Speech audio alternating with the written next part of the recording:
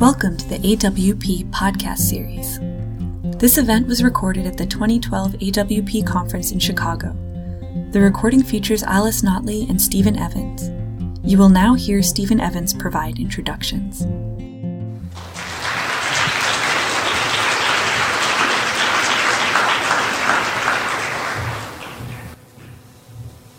Thank you, everyone. Apologies for some of those little delaying moments, but then again, it gave us all time to find this nearly invisible room, right? It's a deep honor to have been asked to talk about a poet whose work I've cared deeply about for many years. I don't feel that I can really so much introduce her, since I'm sure that each one of you are sitting in this room with a very particular introduction to her work already in your minds. I would say in these first opening remarks, which I'll keep brief so that we can then hear Alice, and then she and I will talk a little bit before opening things up to the room, that the work in the past 15 years is of such depth and profundity, such radicality, that it would be much more fitting, I think, if somebody could be standing here opening a 4-day conference on the work of Alice Notley than on a simple Q&A following a reading. Every aspect of it, the prolificness, the profound unsettlingness of it, really warrants more thought and more attention than it so far has gotten. And one of the ways that I think many of us think about Alice's work is that it made a change somewhere in the late 80s and was made manifest in 1996 when Penguin published Descent of Valette. And bear with me, it's a little cheaty, but if we think of that early work in the company of, if not always the mode of the New York School, we might detect a sort of Horatian poetic underlying, that spirit of prosody, prevailing, of a sort of secular subject matter, of a concern for the everyday and the quotidian. Another tone was probably already always present in that, but it's become much more pronounced in the work since Descent of Valette. I would say that it was an Orphic turn, if, however, I wasn't reluctant to assign yet another patronym to a body of work that resolutely commits itself to the disobedience of all patriarchy and refuses to have itself subsumed under any prior name, especially not a male name. Most of you will know the way that Alice signaled this turn in her essay on the feminine epic. Her words would do better justice to it than mine. She says, "I know that some poems of Emily Dickinson's are as epic as an epic, ruling out that epic is merely a scale. Yet I want to write that large public poem. I want to discover a woman's voice that can encompass our true story, existing on conscious and unconscious levels, in the literal present, witnessing more than one culture. We live in that total international, multicultural, natureless world. I may have to sound even more different from the traditional epic. I may have to sound funnier, and she does, or more eccentric, and she sometimes does, to do it properly this time. I mean, I'm thinking about it again. I'm writing currently as a unified authorial I who must, with a capital M, speak. There may not be a story next time I write epic. There may be something more circuitous than recognized time and story, more winding, double back. There certainly will be a voice. I think it is essential that people like myself and my brother be heard. I can only do this by speaking out clearly. So perhaps I will write the epic of my voice." She has in the works since Descent of Valette heroically transcribed that voice, and not merely transcribed. In fact, that's exactly the wrong word to use in this case. Sometimes the way we think about Alice's compositional method in the last decade or more, and even I am guilty of this, is as something that somehow befalls the poet, and maybe that's partly what the Orphic poetic is prey to. But this is a work of profound thoughtfulness. It argues with us as readers, it argues with itself, it creates characters in order to carry out arguments. It is a profoundly philosophical, it's thinking at all points and at all times. It would be, I think, an error to make any other kind of comment about that. However, it is a thinking that does not imagine itself to be rigorously the other of dreaming, of vision, sometimes of a hallucination, and of course of that utopic projection of a possible future which somehow seems always diabolically foreclosed on us, but that poetry somehow calls us back to and restores us to. So in Mysteries of Small Houses, in Disobedience, in Grave of Light, which maps the whole arc of the career up to 2006. In the Pines, the 2007 book from Penguin, and then most recently in Culture of One, which she will read from this afternoon, and also her Wesleyan book, Songs and Stories of the Ghouls. This project, this epic project, this transformative project, this magnificent project has been underway. I hope you'll help me welcome to the podium Alice Notley.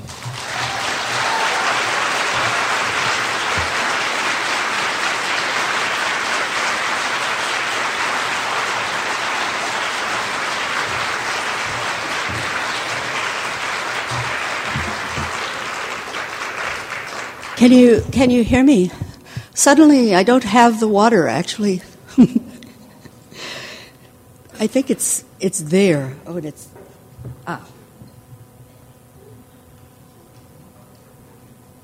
Okay. I'm going to read from my two most recent books, Culture of One and Songs and Stories of the Ghouls, which are both highly narrative, and they are certainly both poetry. Somebody said Culture of One was prose poems, but I think they forgot to read it. So I will read an excerpt from Culture of One and then read from Songs and Stories of the Ghouls. Culture of One is kind of an epic that's a minor regional novel. It takes place secretly, but not terribly secretly, in my hometown of Needles, California, and it's about a woman named Marie who lived at the dump. So in this episode, you will meet Marie, the goddess Mercy, a dog named Tawny, and Eve Love, who is a rock star who used to live in this town, and some terrible girls. Okay. Paris doll. Brightness, then it darkens in the snow and coughs. February whispers, you fit... Oh, you're going to meet the author, who mysteriously lives in Paris, France, and not Needles, California. Now I must start again. Paris doll. Brightness, then it darkens in the snow and coughs. February whispers, you fit well in my monotonous hand. Don't even be a person, a character, a flash of prerogative and intent. One espresso. Weather isn't pagan anymore, not here. There's supposed to be a flood sometime. We breathe nanoparticles of our sooty disinterest. If you've made everything that's killing you, all of us, why, we must have been in love with death. Do you love death? I say to a mind. It replies, it's where I was before. I wanted to feel at home. My mind says, I disagree. You've never been dead except now. You're just a mood composed of sulky clocks. I am a noble culture, the mind says. 300 years of violin lessons hit by a meteorite one day while she was breathing. Beautiful breath. She resembles gravitas because of the label on her upcoming grave. Played checkers with the snicker matador. That was when we still had epitaphs. I don't mean a thing. And it is raining in the ambulance called city. You winged. You gray harm, you insect letters, you unasperged and aggressive, you population of integers seeking ploy, you crumbs, you people, you unanimals, you voters, you bad weather. I didn't want to live among the millions of secret agents, a person says, spies for the government of the mimics of living, hierarchy of male men like a father feather brain, leaking suspect consolations, hope and cosmic acquittal. Isn't she a natural too? Is change a hairdo? You get a cut, then some disappointing foreplay. You get word. I get words, Marie says, but you get the drift, a claw on the nape of your neck. Be my Valentine. The cruel chicks think they're thinking again. She's undemocratic. Let's beat her up real bad. Lying awake at 4 a.m., there will be no substantial advance in stigmata removal before you die, though the tattoos of the codex will never come off, but the girl's faces shine, thinking, he's mine, the latest mouth running for office to run you. Marie is practicing new camouflage techniques in the gully of escape. Avoid the authorities. But the girls are in our hair, even our hair. They have so much of it. Love ya, America. Primal duration. One of Marie's dogs is half coyote. Her bushy tail is black-tipped. Her muzzle is pointed, and she stares the way coyotes look at you an instant before disappearing. And she howls, yes, a song dog. People know she's half wild. So the girls have decided not to burn Marie's shack, too repetitious. They've decided to kill this dog because she's wild. Marie calls the dog Tawny. The girls want to feed Tawny glass. They bring a can of dog food and an empty Dos Equis bottle, waiting for Tawny to run off alone, as she does. They hide where the gully twists away from the dump and towards the mountains. They know Tawny comes here alone to hunt for rabbits. This is her route, one says. They open the can of dog food, break the bottle, and mix the glass in carefully with a fork, leaving the food in the shade of a creosote so it won't spoil before Tawny comes. She comes here every day around this time, the girl says. The doll breaks. Tawny drags herself back to Marie, blood dripping from her mouth.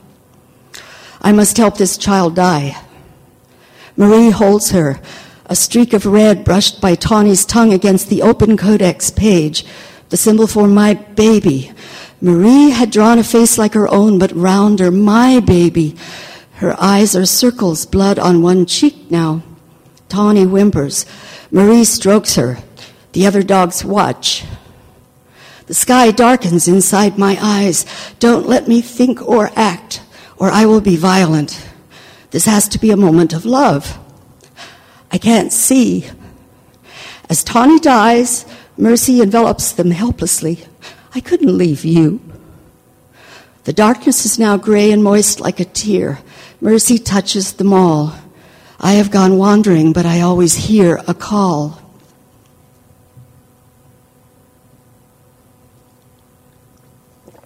Paradox of kings. There is no culture anywhere in these countries I almost live in, though there is history. And there was once, but now only monolithic companies. I drove through town, nothing left, a 2-story ragged portion of a desert theater. Another building almost torn away, leaving a structure with scant paint, a couple of windows. Our culture. I don't want to live in one of those in the past, future, perfect tense. It isn't that I don't want to live. In the south of France, Rousseau, the contemporary poet, will now read. He sits at a table facing a black window that reflects him. I stand behind and stare at his image intently. He is so plain. A woman staples her poems together. Then he cries out in a note, "What a musical genius! We are so fortunate to have him whom no one cares about." I don't. I'm my own poet. You don't need a poet. You don't need anything but a big store. You don't even need yourselves. And that's fine. I guess there wasn't anyone to write to. I did it for the universe of ghosts. Half coyote, half motel. Eve Love hooked. Eve's gone back to L.A. and gotten hooked on methamphetamine. Only temporarily to get off all the other drugs. I wish I was her right now. She's beautiful, revved and cheery. Her lipstick's on a little crooked, but she's writing genius songs. I always feel so much better on speed, walking faster than corruption, blood unclotted. Who has a need to be a girl scattering pollen programmed on a biological lead? No one could do anything about her, thank heavens. Not for this unflawed, vagrant moment. You are the pearl in the distance you always sought, wearing yourself in the hollow of your neck, a cloudless sky. You don't have to feel for you. You don't cry. You, the one you love, loves. Transparent to the world of folk lining the street like hyacinths in April. I want to stay in the afterlife, but I'm getting a rasp in my brain. I'm gonna come down. Pieces of mercy flood the downtown. Mercy cannot bear the death of Tawny. She's on her own, floats wherever, having left a machine in her place. The Tara jackpot is what it's like. Pull an arm and get a coin. Well, wasn't money what you wanted? Oh, this is all a metaphor. But compassion is something to keep you going. Dirty currency, go back to work. No one really wants to change the world. You're still always waiting for later. Mercy despised her job, but the agony of a half-coyote dog with glass in her guts hurts like hell. There's no reprieve, and we won't celebrate Easter for you, a female mutt. Mercy's arms go crazy, touching everything in the vicinity, the dump and the gully, the cemetery and the downtown near the railroad station. She descends in cloud tatters onto Front Street, where I first saw her in a dream a year ago, retreating into the old drugstore out of fear. I was afraid of her touch. Now it's all I want. Cover us with gray relief. We, the denizens of the elementary school, the primal horde. Rendezvous with a final fish. The death fish comes for Tawny, the soul canoe, the shark. Death eats you as you eat rabbits, my dear. The canoe carries her and eats her, encrusted with shells and pigment. No, she is an animal of the desert. The desert boat comes for you. A lightweight river canoe. No, the coyote spirit comes for her, the great coyote shaman. Marie watches her own mind's imagery settle on a coyote with darker coat than normal, coming closer and closer to them, then taking a pup-sized figment of Tawny away between her jaws. Tawny expires. Marie's lap is filled with blood.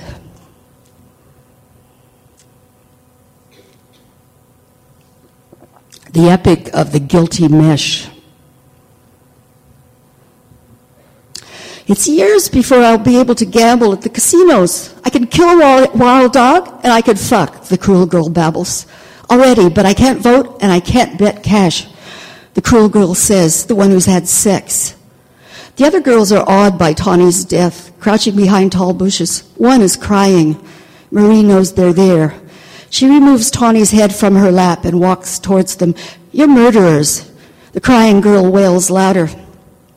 I have no feeling for you. I'm supposed to hate you, but you don't even exist. You aren't even animals. Everyone in town knows you're dirty, shouts the girl who's had sex. I'm not a murderer, Marie says, and I don't burn down other people's houses. But saying these things is so banal, she thinks without thinking the word banal. People are awful. My mother thought they were good, but she was wrong. Marie will bury Tawny herself with a dump-found broken shovel. This is so banal. They could be warriors or serial killers or vengeful rejected courtesans. They could be anyone who votes for a commander-in-chief of the armed forces. Marie turns and says, you're just anyone, and that's the worst thing I can say. I'm being so banal, she thinks, without thinking the word, because people hurt you and make you confront them. So banal. Diary. When I awoke, I thought of the word benediction, for I have blessed other humans in one respect by living, consenting. We, the alive, consent to the procedure. Do I consent to the casino, the ultimate result of our experiment? But you don't even handle the shitty, dirty money yourself. Progress doesn't have the flavor of actual finger-smeared, devalued bills. It's tasteless and odorless. My check on its way from Alabama. In the platinal high-level brokerage, the real money's manipulated by the demiurge, but the guy above him, deity, never even touches the stuff, though he grants us currency, so the myth of corruption can be played out. What else would he do? He, she, or it. Do you get it? Marie earns no money, doesn't use it. That's why the girls really hate her. I try to get it when I can, without doing anything except maybe writing this. The casinos are redemptive, if you like to be bored. Redemption is boring, isn't it? Streaming payback out of the pink and orange slot mouths. You're paid for having lived. I think like this. I eat muesli for breakfast. I write poetry that will be obliterated or not, depending almost entirely on the actions of others who aren't sensible, want money, roar ahead.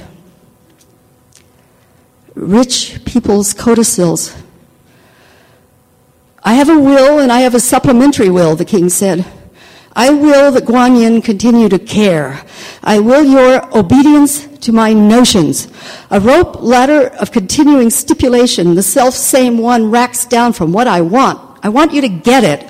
I mean, your compassion is my compassion. I am meditating you into a continuous existence. I am causing you. I am causing your grace to imprison your reason while you touch with pity every lamentable situation I have caused for my own good. I mean your good. I'm not confused. Leroy's sick of unpacking cans of tomatoes and creamed corn. Was I only someone when I lied? But that was no one.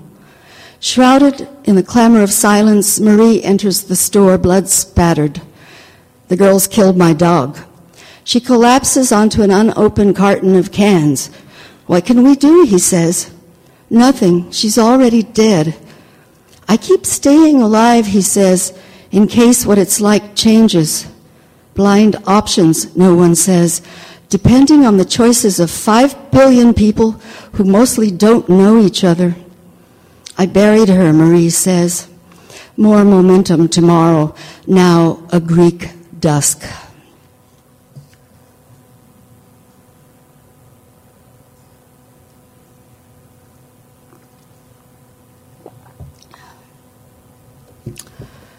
Okay. We move into songs and stories of the ghouls, which there is no possibility of explaining. So I'm just going to read, and maybe you'll buy the book and read it and then figure out what happened, or maybe Steve and I will talk about it after I've read a few poems.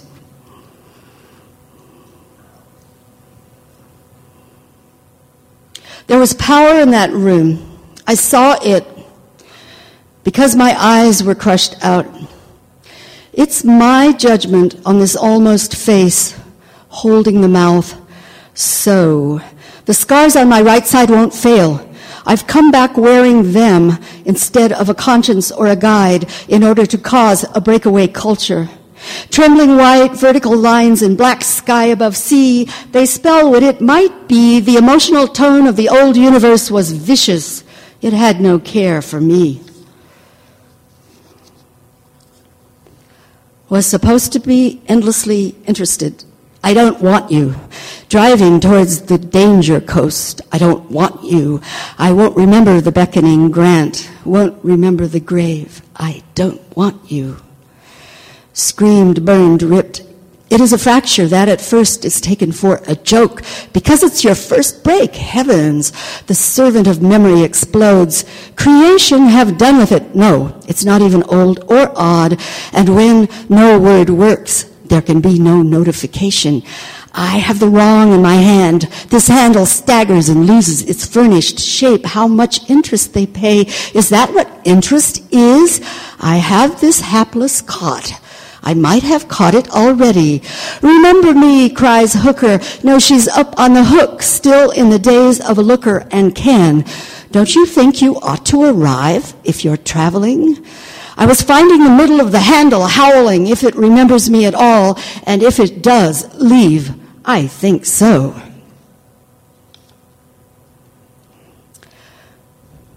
Felix the Fortunate, and how was this city first purchased? A woman who founded it said to be betrayed, as if no matter your courage, you're only haunted by sex. There was always another story, a different form of betrayal. She will enter the country desperate, powerfully cognizant. She has done this. Remonstrance, guilt is freezing me inside the ghoul tatter's midnight glass, but I'll be frequent and not stand aside. Even a monster can found a city. Don't ask me to open up. I'm out here. This is what I can give you back. We were invaded, assimilated, tossed, but now are not repugnant to each other because called lost. I already know this song, but I've already founded this city before when I've forgotten all the rest. Streets fire opal, so you see. There's no moisture in here because I never cry. You say I don't know which part I'd be supposed to cry for. A tear became a rate of exchange for goods of recognition, but that was before the new founding.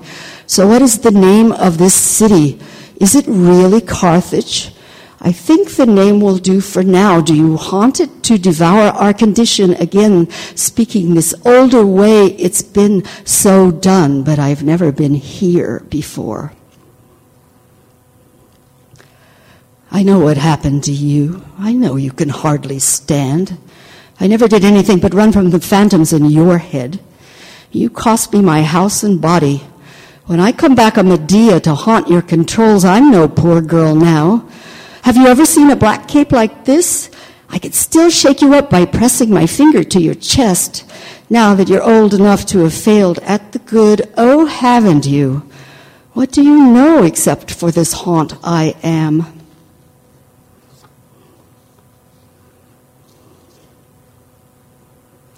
Turned away, the artist to incorporate myself into this shape. Can you see an army's needs? Can you see a leg blown off? What do an army's needs look like? Name the future tense sign in the first conjugation. A beautiful adjacent inflection, flexing the knee of a woman myself, sure to make up such separate words as leg and self. Why should I leave myself out when I'm not here? She gave the last kisses to them, but they will have omitted her. First chaos containing, you say, the sounds of landmines exploding and greater explosions, more pieces tossed. What do an army's needs look like? Flesh chunks whirled round in a hurricane.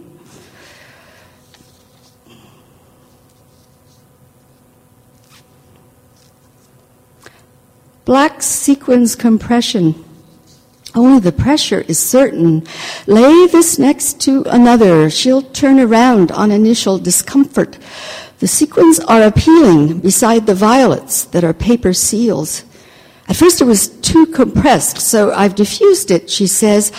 I'm looking back at the future so it won't hurt with its depravity, dead man. And no one went with me that smooth because these jewels, when nothing cost. Don't you see that once there was no cost because there wasn't really a compression, because there were shiny sequins? There's something I have to destroy. Place the humble sequins next to the light waves I'm in struggle, takes the eyes. She takes a mask to use its eyes. I remember this. Have eyes for light posed a given. You needed to see if you were a maid. She took the light and broke it as hard as she could so you couldn't tell it. The black disc scattered depths of details to place there all the change I had.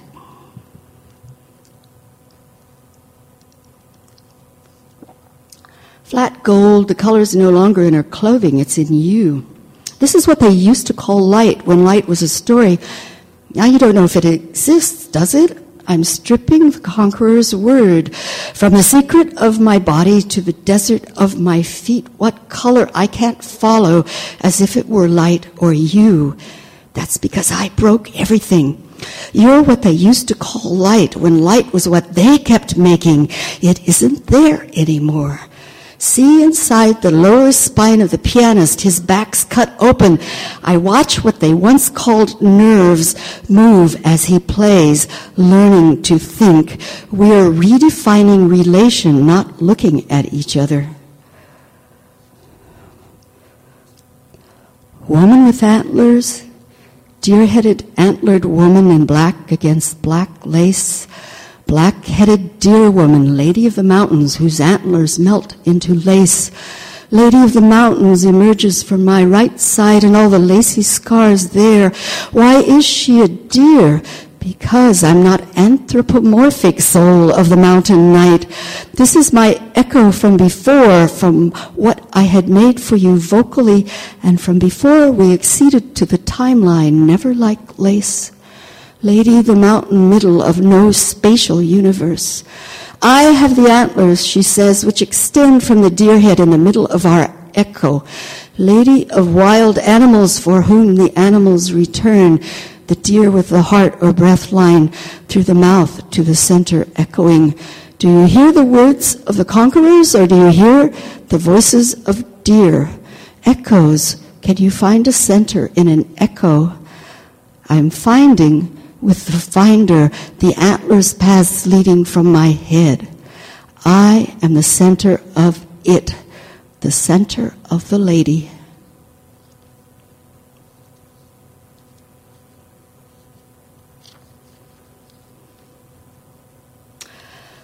Colors, cruza, scene, that was for a while. Now I can't be.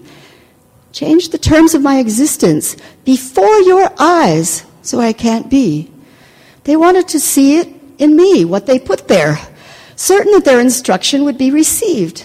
Having seen the true advantage of the story of Cruza burning in a dress, you did it, they could say to me, Medea, or that the children, to give me the guilt that would freeze my actions or make me despised. I am that, despised or pitied, so that I could stand to the side. Cruza, not a lead part, though she suffers. I am offended, yes, that she can't be a lead. I have no interest in dramatic hierarchy, though no one can believe that, whatever the age. I stand for a fiery truth that every being is a lead. How else talk to a bird, a plant, if it isn't a lead? You can't even let Cruza fill up her own death. And then suddenly that damned implanted image cluster was inside me. It had probably been the Greeks. I can't extract it, the butcher said. Not so far from where I began, but probably much later than when I'd begun.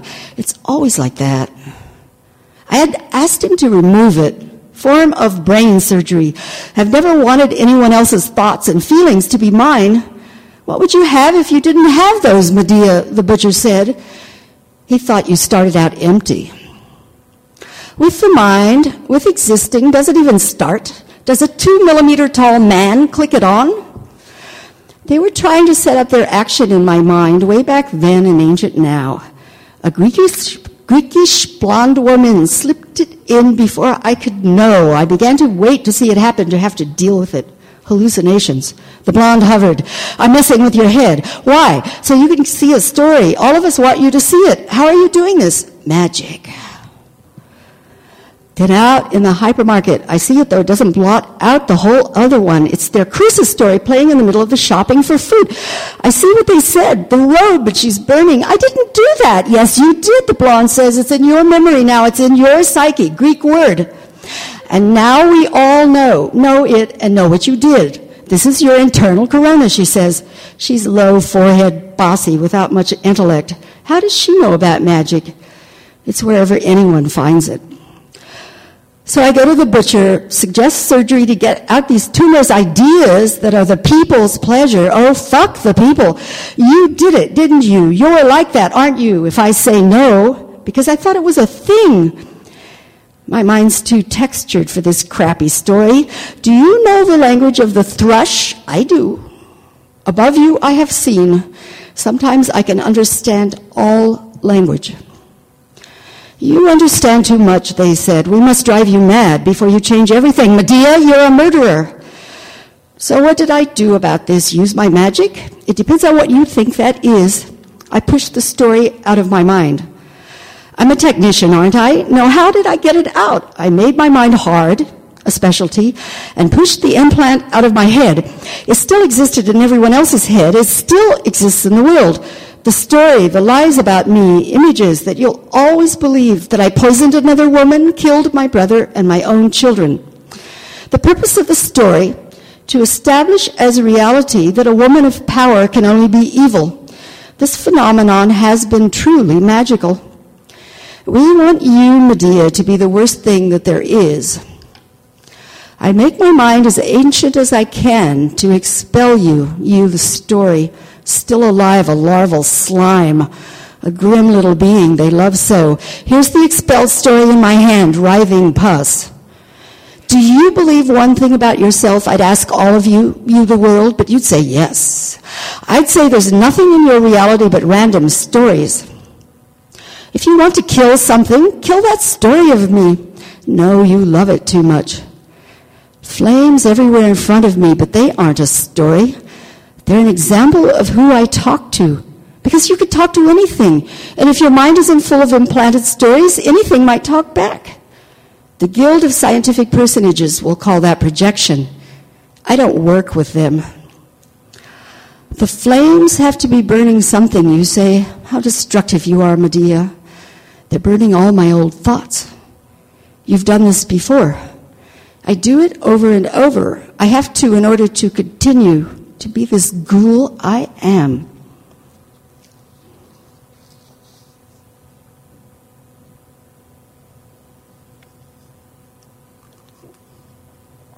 The arrow luster.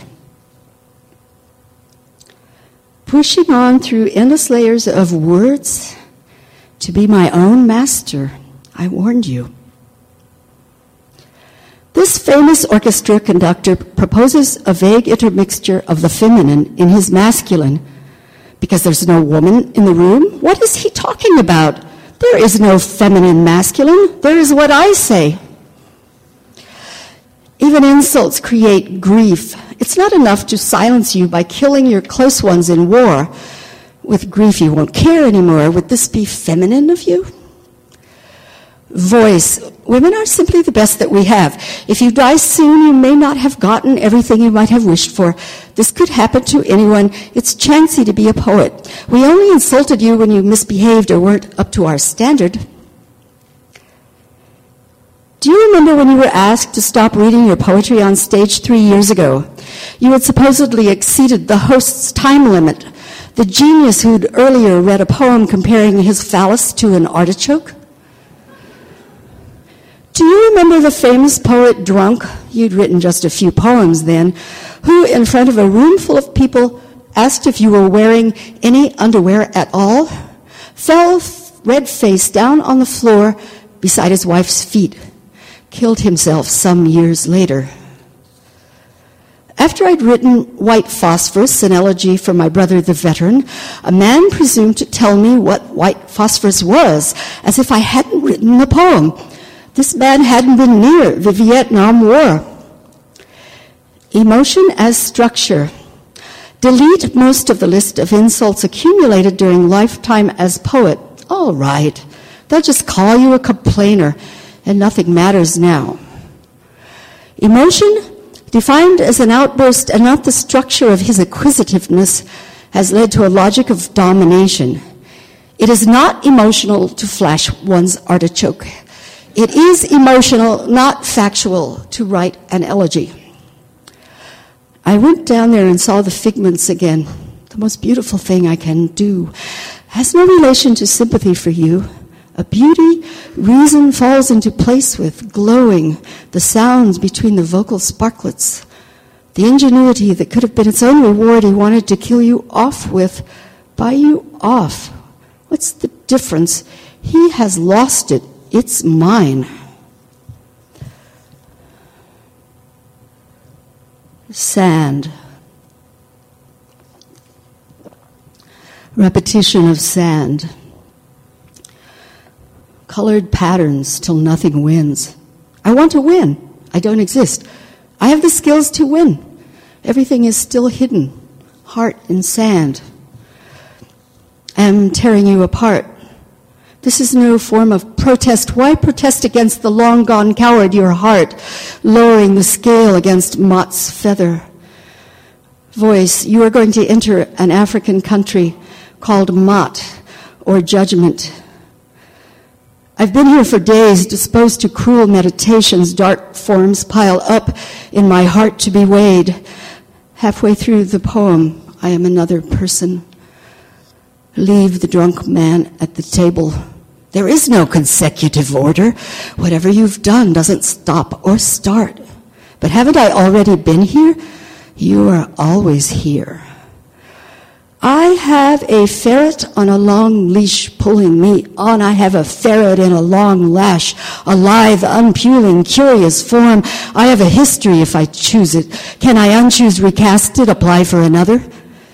The ferret slips into a cage. It is a monkey's cage. Then the monkey tears out its throat. My throat? Rip it out on my way to declaim at the Who is Your History? Because frat boys had to hang Greek letters over the Alamo. Is that my history? No, almost my throat. The Egyptians didn't understand that Mot weighs your heart continuously continuously. That's why she's so tired and why it hurts. I have no throat for this aria. Do you recognize my heart? You are the public reading a book, wondering if it can be yours. But I came here to be you. Long the leash pulled at my throat, taking us to any last stand, heart composed of tragic moments in sung patterns. Who can stay near any more of his telling and drinking? The man sinks in the rhymed world towards the table poised to prop up our pose, but he's dreaming of Mott. The dead woman's voice comes out of the CD male version of her fury, her masterpiece. How can Mott weigh her heart? It's composed of his action, creation. Once more the ghoulish task of waiting for righteous renewal, but all ghouls are not women. Can't I even be judged?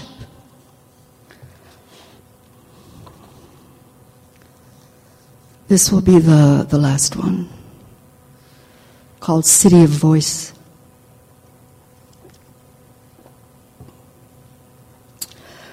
You had to turn the baby into the authority. The dead woman watched far, because not seeing the fate is too far from some. How can I show you how I happened and remain? I don't know why the guns had to tell us everything, as if it were only a city, a power position. If no one you care about judges you, you can kill anyone. I have a drop of your blood in my mouth, so I can continue to speak. If you are dead, a soldier child of violence, what is the name of your life? Answer me. I am not found. Let me find you. I am not to be appeased. I killed in the weight of the real air. I was small. I sank from sight. It was logical. The earth hadn't grown me high enough of fate. There is still a gloss on these gloves. I need to hear you better. You can't love me. There is a thread of being from the first that I am. I will be that. No intercession offered. I wanted a better gun. Now I can't want that. What could I want, the assassin eye? You won't have to remember we're making a ring of uncontested lace to fill memory's place. The origin ornamented with gold discourse of what is bird-like arising from the east. An ode part? No. My name was pierced, I cannot owe. She took a grenade down to hell, a ball of wildfire for all who would die in his hall. Yes, I did that. I killed many. They are martyrs to the gratitude of force, a kind of power. Lady has none, though to her milk and blood it be attributed. Mine would never have cured you. Only words can cure us now. Our power to remain, which has as its source its own being, pure self. My granite foundlings, killers the lace loves. You think you should know who is speaking? If we name ourselves, we are owned. Now that you can't see a mark on my body, will you listen to me? Front and back covers matching. You can hear me without knowing who I am. Heal the dead? I am known as the quarrel or the souvenir. How can you heal such abstraction? A woman entered. Everyone was saying mankind, a frigid insult. It's lasted since I've been dead into the wrought fate of the ship of a death whose star is not to be in my lace. Gendered death. Your old freeze dirt refuses. We will not grow from our past. Will the dead child grow? You had been counseled to kill him. After all, he had a gun. Begin with death, not the throwing away of weapons. This head still frenzied, not calm in intricacy, but mad of it. I can't bear the pattern that's happened. Let me go into my own death. You don't have your own. No one deserves, and we're not bound in godly jurisdiction. No one knows what's fitting, but if she did, how could she endure it? Can we change from being crushed to pattern light, unlatcheted? Nothing wrong with pretty words. I believed your book, never you. I must turn in the baby so they can judge her female. And I take her and run from that land. You have already found her wanting. I am running until I die. Am I still running? No, she is sweet, a book of art, all magic. My will still alive in free space could seek a grave. Truth formed in unvarying color, blood of influence flowing. You were faithful and frank. I was destitute often. Too soon they died. You'll forget. All the talk has been of remembrance. See my love a light. I don't want to. I don't want a light of yours. I loved you, and so why not anyone? I don't want to call to you. It isn't your business anymore, but we're here now. This air can still hurt with flat crystal foliage we're making. If living had to be about the body, who made it so? In our old language, we'd say we're free, but the words are empty when you're free. He got more money, you got more money than I did for your sex art. I forgot to bring mine to the abattoir. It wouldn't have helped. They slaughtered us even though we loved each other. No God, no religion. You don't have to wonder if you should be doing something else. Was there one I loved? Doesn't make sense. Is the pattern too cold? I'm burning in it. That other fire, someone made me do it. No, I don't believe you. The sun is all I am. He got money for his pornography. I wanted to sell Eros too, because I would have love then if that was money. All I had to exchange, which one? They blend. What was powerful was any vision. Sold myself for eyes. Have too many now. No, so many, so you don't need to watch it here in the lace. Putting your hands, you may not have to show the redemptive power of sex anymore. Remember all the feelings inside that no one said or would have let you have. I could bear the ones I didn't understand. The others were subject to approval. I am combing them, parting them from faith. You could have infatuated a planet. You'd say you could have infuriated a lamprey. You. From my body's unconfused silk, I drew my mind up a ladder from flatland to an open opera. I didn't. I was dismembered. Who loved me? You lurked and struck. No God, there's all us ornately, an eagle as chosen now in our art. Your pieces, the precious stones, giving power to our sensible fabric. Touch this sex so bitten by the weather, touch a thorn, an umber navel. Be true. Each a sea in all the seas, a city. I'm fighting with you before. The three fates crochet with brown yarn. They have brown hair, pulled back in a style of some century. Do we have centuries? Every time I loved you, it was now in all the seas. The theme of my stay is the fertilization of the self. Oh, raped one, they dragged her down. He took her to his world. But I've founded the city, unangelic eyes. It's snowing in front of them and on the white ocean. I've found you. You can't have me. Was I fated? You don't know how to moor. The city isn't static. I shouldn't have been given 3 glasses. Don't find me, but this is forever. He tried to keep us in only one part of the manor. Grim one, who betrayed you? It was a collective order out of the unthinking bounded lake where we'd rot.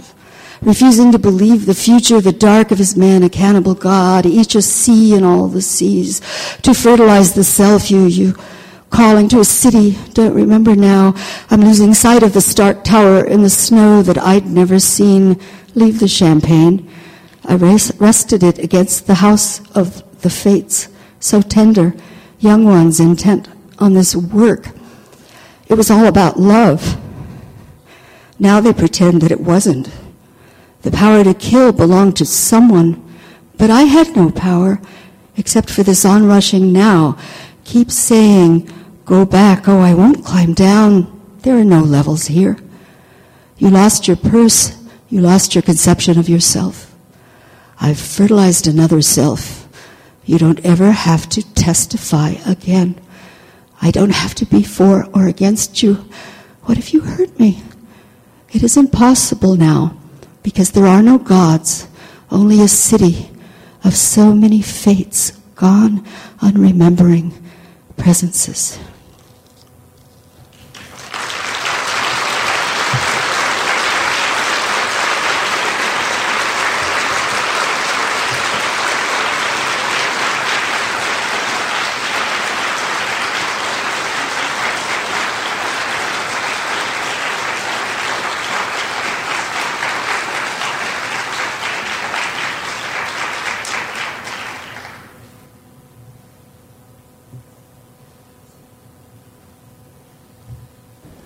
We are now going to change into another arrangement.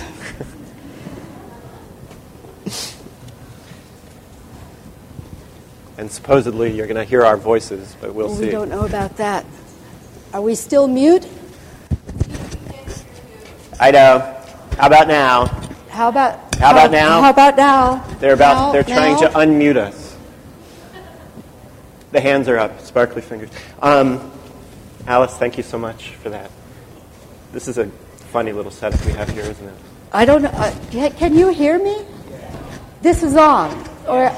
Okay, because I can't hear that it's on. So we'll act like we can hear one another, and we'll pretend they can hear us. Okay.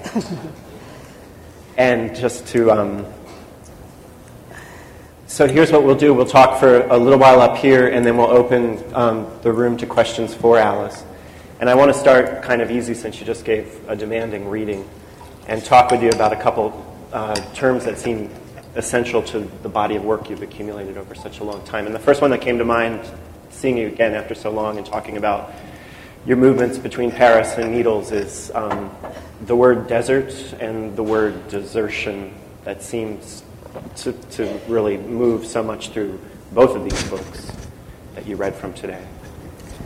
Yes, but I hadn't noticed that.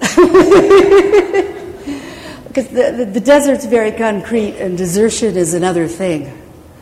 I've been deserted by all of my loved ones who died, and that's like desertion. But I grew up in the desert. I guess I must have expected to be deserted. But I hadn't thought about it that way. It's very astute of you to point it out.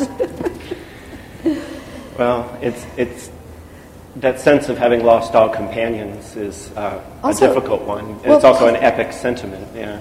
Well, poets are deserted. They're deserted by the culture, and they keep going on. And one feels ultimately deserted as a poet. Yeah. So maybe that's a way to talk about the title, Culture of One. To the limited mind, that's a paradox. I got it from Eileen Miles, but I didn't notice that I had done this. There's somewhere in an essay of hers, she talks about the art of writing, the way she writes, and she goes out and she does all this stuff, and then she goes back and writes by herself, and she says, then I am a culture of one. Mm.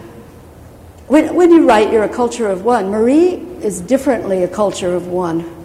She lives at the dump, and she makes art out of things that people have discarded. Now, she didn't do the art part. She did the living at the dump part, and I made up all the parts about her making art because I didn't know anything about her, and I couldn't find out enough about her. She lived in my town as I was growing up, and I was terrified of her, and I admired her a great deal.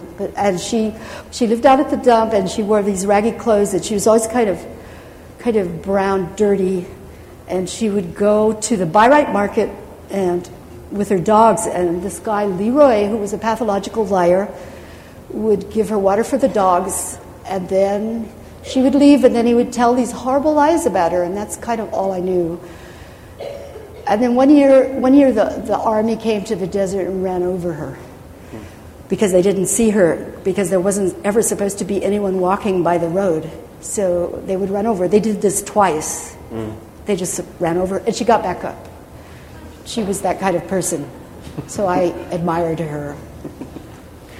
And maybe there's a couple ways to go with that. One thing that seems to me is there's recurrently a figure of a person who's either been deserted by their culture, exterminated by their culture, scapegoated by their culture. And part of your project seems to be to create a poetic from which those forms of sacrificial community are abolished somehow. Is that a fair way to talk about the figures, that the Didos, the Medias, the Maries? I'm trying to make voices for all of them. The last poem, there are two poems in Songs and Stories of the Ghouls in which I try to give voice to all the dead who are the victims of genocide, and all the soldiers who are the victims of being made soldiers, and all the people who have died, and all the women who have had no lives whatsoever, and just all those people, the whole history of the dead. I want to talk for the dead, and I want to talk to the dead. And so that's what this book is about. They are the ghouls, and I am the ghoul poet. I got curious about the etymology of ghoul, which comes into English very late, like the 18th century, but from an Arabic word. It's from Persian. From Persian, is it? It's from Persian. Yeah, and then ghost has that other etymology back into early Germanic languages, the Geist kind of line. Many people, I think, who think about what might be wrong with the society that's condemned in your body of work might see the ghouls as somehow the 1% or something, whereas you seem to construct it as a kind of human universal. But it's an unsavory one. The ghouls are all the dead people who are waiting for justice. I'm writing for the dead people who are waiting for justice. They're all ghouls. They live on these blood sacks in my book, in my fiction. These blood sacks are distributed to them every evening. They eat a blood sack and they go on waiting for vindication, waiting for justice. I mean, why shouldn't someone who lived a shitty life have justice somehow, somewhere? So I'm making it for them. I'm constructing their city. It's a city of their voices. It's the only way I know how to make a city. It's the only power I have. I'm powerless. Powerless, and then also resolute in the idea that the power of the word seems very fundamental. That there was a poem that you read, even in this set, where what's been done to Dido, what's been done to Medea, these two figures that you go back to try to kind of recover and recreate, very pointedly leaving out the men with which they were associated. I think you mentioned Jason reluctantly once. Oh, they're creeps. They're both creeps. Right. Can you talk about that image of founding a city, restoring Dido's... Well, Dido founded a city. She founded the city of Carthage, and then Virgil wrote his beautiful, stupid poem in which he stole from her the fact that she had founded something and created instead a more powerful founder, the founder of Rome, made her commit suicide, and then had Aeneas sail off to found his wonderful city. I mean, she's denied in his story everything she did. Medea, there are a lot of different interpretations of Medea, actually, but she was a woman who had power, who knew how to do things with magic. She was very skillful, and I think she founded a city too, but I can't remember which one it was. These are people, these are women who founded things, and have been turned into either wimpy suicides or evil people. Medea has been made evil, but she was a woman with a lot of power. She had the power. They didn't want her to. Yeah. So in thinking about that, I want to talk about becoming ancient. One thing that struck me when I read Mysteries of Small Houses was the way that you could sustain two very different orders of temporality at the same time. So on the one hand, a fairly conventional linear unfolding of a life, and at another, a Blakean vision of sort of the abolition of time, or all time being present at once. Is it fair to say that as you work through the thinking that you're doing in these projects, that you're becoming ancient, or are you? No, I'm becoming a still moment with all of time around me. The way it's a little bit like the way Boethius describes the mind of God. Time in the mind of God. You can get to the center of your mind, the center of the echo, if you think of yourself as having that sort of mind. And then the time collapses, and all of the events are there, but they're not in the order we're accustomed to. They're just there. Yeah. And I'm struck as the evolution out of your primary identification with the New York School, because we all associate maybe too lazily the Frank O'Hara poem, the Ted Berrigan poem, with clock time and calendrical time, secular time, really, the time of capitalism, the time of whatever. Did it feel like, as you moved into this more mythic order of time, did it challenge some of your assumptions about who you were as a poet in company with others? I don't know. I'm not quite sure how to answer. Could you rephrase that? Is there another sentence? I'm thinking about this is a kind of temporality you wouldn't meet in a Frank O'Hara poem. Yes. Not too often, at least. clock time, calendrical time, Well, ordinary. he was a guy who went to work, so he kept he kept track of time. Ted didn't go to work, but he really wanted to be like Frank. So he kept track of time, sort of in the poems, but not in real life. He never kept track of time. And actually, we didn't live inside that kind of time, and I was always trying to find it and get it and have it. You know, I wanted a schedule because poets don't have a schedule. So I've made one out of events like waking up, going jogging, going shopping, having the meals. I did everything by the meals when I lived with Ted, and I still do, so that there would be some time, because you do have to have a structure, but I don't know why, and that really bothers me. But there is this other kind of time, but it has to do with there being no bodies, really. I don't know why we have bodies. It just creates a lot of time and fuss. Did I answer the question? You did. I want to talk about that theme that I tried to introduce in the introduction, which is the work of thinking that's going on in this process. So there's obviously a moment of imaging or seeing a figure in Reason and Other Women. It tended to be Byzantine images. There's different images that seem to go into motion and become characters here. But then there's also this kind of process where you're thinking, you're writing. Many of these very substantial projects. Alma, the Dead Women Vision. I guess where I'm going here is, at what moment does the thinking transfer into the writing, and where does editing come in? When you introduce Reason and Other Women, you say, "I'm always thinking of you, reader. I've edited this 3 times." Don't mistake its bulk for being. I just put everything no! in. It had been cut. It had been cut from a 300-page book. And most of my books are cut tremendously, because I can get up and write every day. I can write anytime I want to. It isn't all good, though, and it doesn't all fit together. But it's what I do, and it's the way I express my life. In Culture of One, I'm trying to remember what happened. I had the dreams at the beginning of the book about mercy. I was in a kind of predicament, although it's hard to say what predicament it was, and I needed merciful intervention. I started having the dreams about mercy, and then I became the goddess Mercy myself, and I suddenly had the 1,000 arms, and I could feel it. I became her, and I realized that once you were Mercy, it was very hard to go back on it.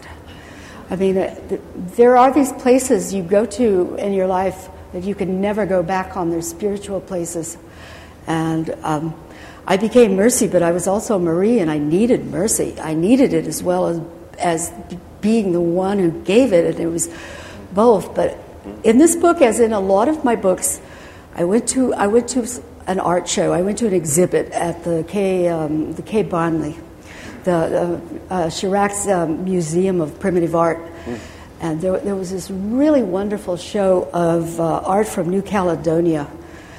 And I think my conception of Marie partly came out of this show, because it was all canoe. It was all canoes and statues and these women with dugs and vulvas that I described sometimes in the book. A lot of wood carving, but just this really powerful, alive art, which I conceived of her as doing. And then I went to some other shows. I went to a show of Chinese masks. But in the middle of it all, was the statue at the Musée Guimet. Do you know the statue at the Musée Guimet? There's a statue of you know who I mean, Avalokiteshvara, the god of mercy. He's a man. He's a Buddha, and he has 1,000 arms. And the sculptor has actually tried to put 1,000 arms on this statue, and it's just all arms. And I kept looking at this I bought the postcard and just kept looking at all the arms of the statue, thinking what it would be like to have so many arms.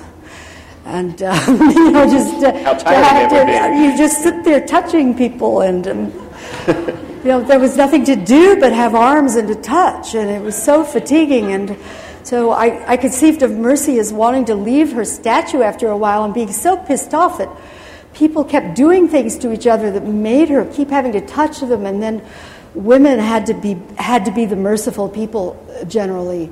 Women were Mercy, and it's women who are named Mercy. It's true. Last question from me. I understand that when you were writing Culture of One, you also didn't just look at art. You made some of the art that was sort of like the codex that Marie was laboring on, or a little bit. What I more did was paint the characters. Mm-hmm. I made a lot of watercolors of the characters. Oh, I didn't know that. And every once in a while, I remember to bring them with me on a trip, and I show them to people, but I forgot to bring them this time. Oh, wow.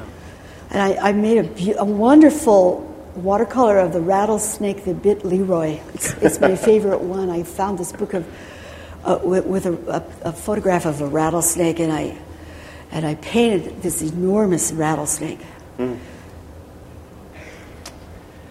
Are there questions in the room for Alice Notley? Yeah. This may be from absolute left field, but when you were reading your Medea poems, I'm thinking of Arthur Graham's Stan's favorite part, which is her rendition of Medea, so very familiar. No, I did see her dance when she was very old. And she didn't move a lot. She danced without moving, and it was very powerful. But she was about 78 at the time. But no, I don't know the work.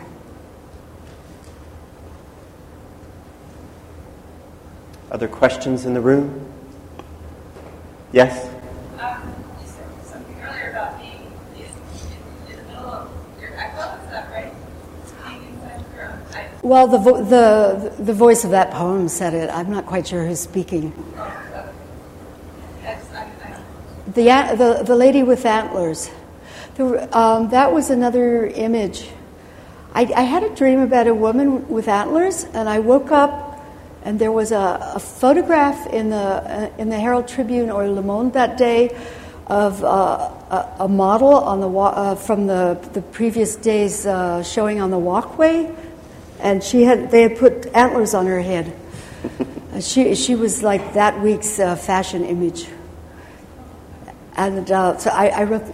I had several images for that book that came from art shows I had been to, things that were in the newspapers, and that year, Pasolini's Medea was re-released, and there was a photo of Maria Callas that was everywhere in Paris playing Medea, and I kept being haunted by this photo of her.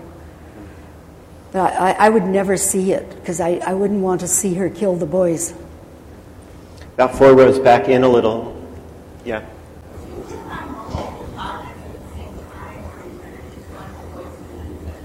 I'm usually working on one, but then I'm often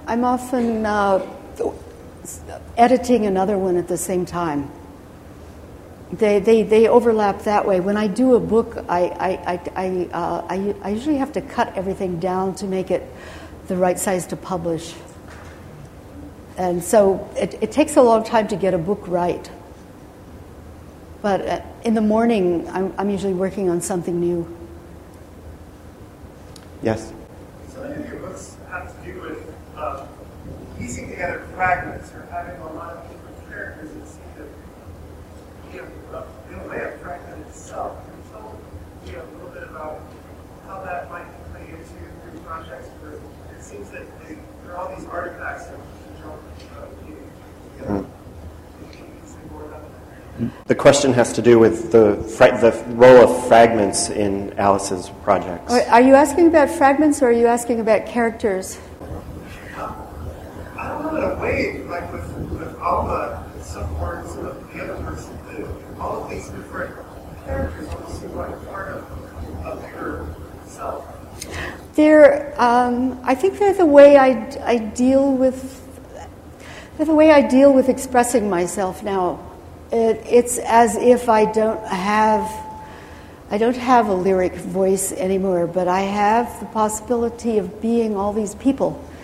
And I think I get more range, more human possibility by turning into all these characters.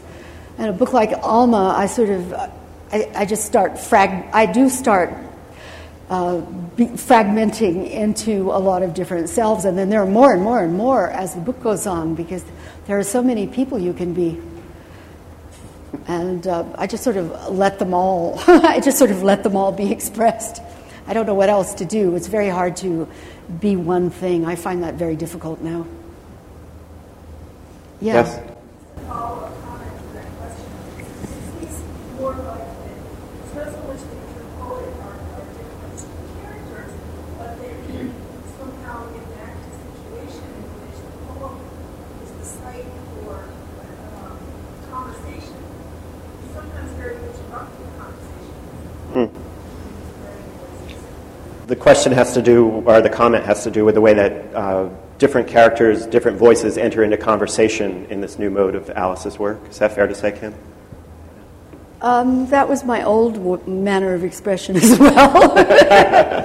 when I was writing my supposed New York school poems, they involved a lot of conversation, and I became very adept actually at remembering conversations. My memory got very good for a while in the late 70s, and I could go out and or have people come over and remember everything they said afterwards.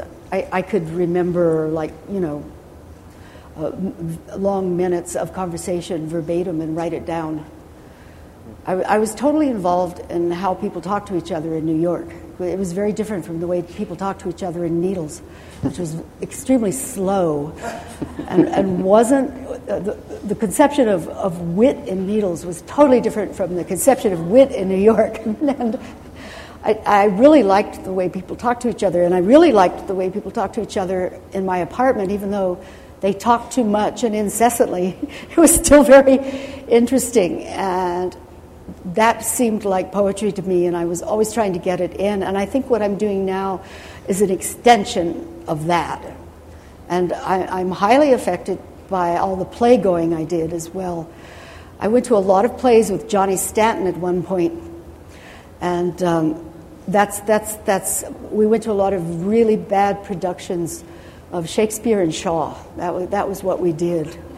And that's been a huge influence on my writing. Just one more question, I guess, in the back there. Yeah. So, in talking about plays, that's great. And I was just wondering, if you had thought about writing plays where you actually had them lots of characters on stage, or if you've done that, I don't know. I wrote a 3-act play that was performed at La Mama for a week in 1984 or 5. It was commissioned by the Poets Theater. It's called Anne's White Glove. Taylor Mead was in it. And a lot of people were. It's a play about Ted's death. Actually, it's very sad. It made everyone very sad who saw it. It's quite good. It's never been published in a book. And I also read a lot of little plays. And every once in a while, something happens about them. They're influenced by the plays that Kenneth Koch and Frank O'Hara wrote. You know, that sense of anything in a room can become a character. So I've just, wherever I was, I would set whatever was on the wall, talking to whatever was on the other wall, you know. Anything can talk to anything else, as Medea says. Perhaps on that note we should end. Don't forget, though, that Wesleyan has made books available for Alice to sign.